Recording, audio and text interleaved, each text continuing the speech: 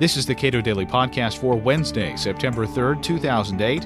I'm Caleb Brown. Proponents of free markets and liberty occasionally have a quirk that allows them to abandon these principles when discussing immigration. Jason Riley, editorial writer at the Wall Street Journal, challenges myths of immigration in his book, Let Them In: The Case for Open Borders. He spoke at the Cato Institute June 18, 2008. This is a segment of his talk. The Wall Street Journal's position on immigration is of a piece with the paper's general philosophy, which I happen to share. We favor free people and free markets, and that includes free and flexible labor markets. Now, most people who self-identify as free market conservatives claim to share this belief, and usually they do. But one glaring exception, in my experience, seems to be when the topic turns to immigration. No self-respecting free market advocate would ever dream of supporting laws that interrupt the free movement of goods and services across international borders.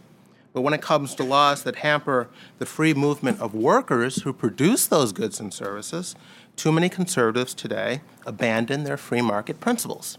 Adam Smith and David Ricardo and John Stuart Mill give way to Lou Dobbs. Ronald Reagan gives way to Pat Buchanan. Principled conservatism gives way to a sort of reactionary populism. Some of us find this troubling. And one of the reasons I wrote the book is to show that there's absolutely no inconsistency in advocating for both free markets and open immigration. Over the years, I've heard the same anti-immigrant arguments over and over. They're stealing jobs, they're depressing wages, they're filling our jails and prisons, they're overburdening our welfare system, and so on. Yet time and again, my own research and reporting has found these claims to be either way overblown or simply counterfactual. Two quick examples. If your go-to person on immigration is Lou Dobbs or Sean Hannity or Bill O'Reilly or Laura Ingraham or Rush Limbaugh, you might be convinced that we are in the midst of an illegal alien crime wave. Yet the evidence does not support this claim. Because many immigrants to the U.S., especially Mexicans and other Central Americans, are young men who arrive with very low levels of formal education, popular stereotypes tend to associate them with higher rates of crime and incarceration. But the fact is that numerous studies by independent researchers and government commissions over the past 100 years have repeatedly found that immigrants are less likely to commit crimes or be behind bars than the native-born.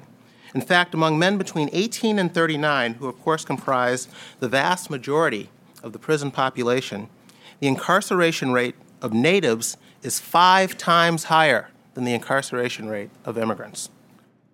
And this is not because law-abiding model immigrants from India and China are compensating for crimes among uneducated, low-skill Latino immigrants.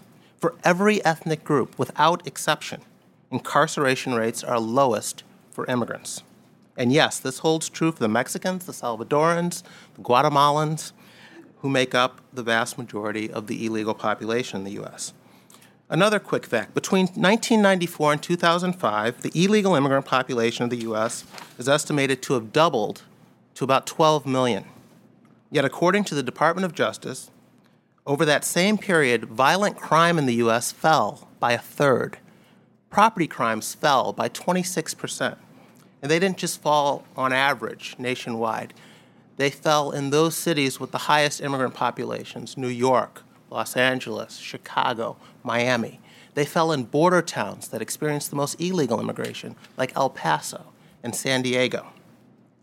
The bottom line is that the problem of crime in the U.S. is not caused or even aggravated by immigrants, regardless of their legal status. But the misperception that the opposite is true persists among policymakers, among the media, and among the general public. Keep this in mind the next time you hear Bill O'Reilly use some undocumented drunk driver to claim we're in the midst of an illegal alien crime wave. Another popular belief is that immigrants come here to go on the dole. But the statistics show that welfare caseloads have in fact fallen as illegal immigration has risen.